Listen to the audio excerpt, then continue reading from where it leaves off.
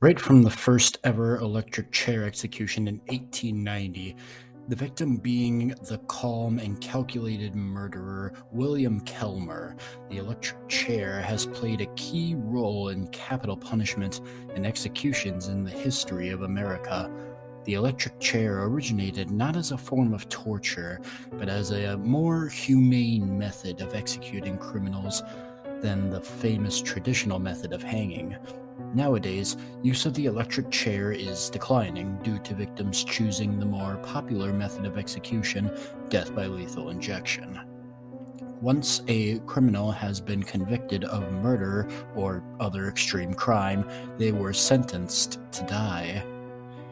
If the chosen method of execution was electrocution, first their head would be shaved and they were to be attached to the chair using the head and leg straps. Then, a number of people would stand in a viewing room, each individual ready to flick a switch in unison on command. However, only one of the switches would actually activate the electric current, therefore it would remain unknown who the executioner really was. Once the corresponding switch was flicked, various cycles of alternating current would be passed through the victim's body, destroying the internal organs and frying the corpse with the intense heat. The first jolt of electricity was designed to cause immediate brainstem death in an effort to make the execution as humane as possible. Any further currents were designed to cause damage to vital organs, ensuring the death of the criminal. But the death was not always as painless and quick as it was designed to be. On a hot summer's day, in July 8th, 1999, an overweight, psychopathic murderer was sentenced to die in the electric chair. For security purposes, let's call him Jack. Almost 16 years before, Jack was convicted of the murder of two young girls and a woman 3 months pregnant. First, Jack beat the pregnant, screaming victim with the butt of a gun until she could no longer stand. Then he kicked and punched her onto the floor and proceeded to put his weight on her back, crushing her fetus inside her womb and rupturing the skin of her stomach. Beating her until her screaming ceased, he then grabbed the first girl, tore her hair out until there was blood running down the side of her face, and then shot her with the magnum. He shot the other victim in the back, presumably while she was trying to run away. It is unknown why Jack targeted these 3 victims. On the eve of his execution, Jack ate a last meal and his head was shaved. The next morning, he was strapped to a new electric chair, which replaced the old malfunctioning one. The lever was pulled.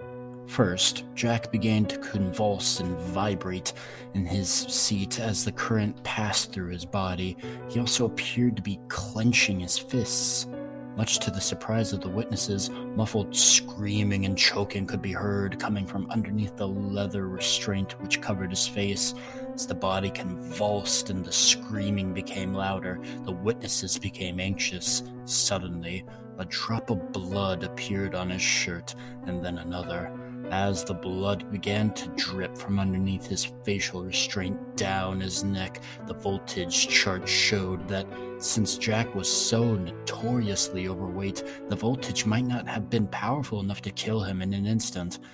It was over a minute, and yells could still be heard. More currents were passed through his body, each too weak to produce quick and fatal damage. The groans then stopped abruptly. Jack's convulsing body still vibrated in the seat. Moments later, a sizzling sound could be heard. Swollen blood vessels could be seen underneath the inmate's pinkish pigment skin. A ghastly stench began to fill the execution chamber.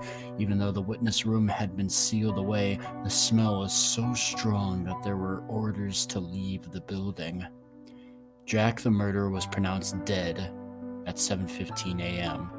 After some time, the Supreme Court of Justice released photos taken after the execution to the public.